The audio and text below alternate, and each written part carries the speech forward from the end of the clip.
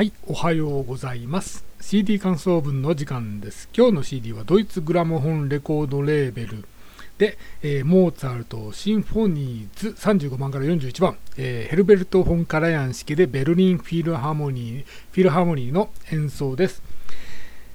まずざくっと印象を言いますと、もう快適に音楽が流れていて心地よいです。はじめにちょっともしかしたら、ベルリンフィルちょっと重めのモーツァルトかもしれないなというふうに想像していたので、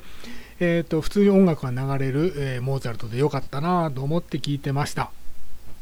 でそこでベルリンフィルハーモニーです。大前提としてベルリンフィルハーモニーはオケの、力がある、素晴らしいオーケストラという前提でお話ししていくんですけど、そのベルリンフィルから見ると極めて標準的な平均的な演奏かなと思ったんですよね。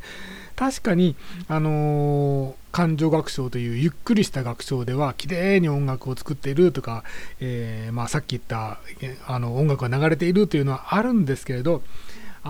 天下のベルリンフィルを思うとこれでいいのかっていうふうに無理なお願いをしちゃうんですよね。そう1960年代の、ウィーンフィルの黄金時代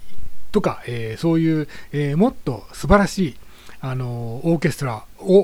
があるというふうに思うと、ベルリンフィルだったらもうちょっと綺麗な響きで弦楽器を鳴らせるんじゃないかとかね、ないものねだりじゃないですよね。これはね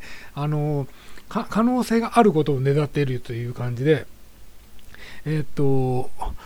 あとは最近のベルリンフィルのようにオーケストラの馬力のようなものはもっと出せるんじゃないかというようなふうに思って、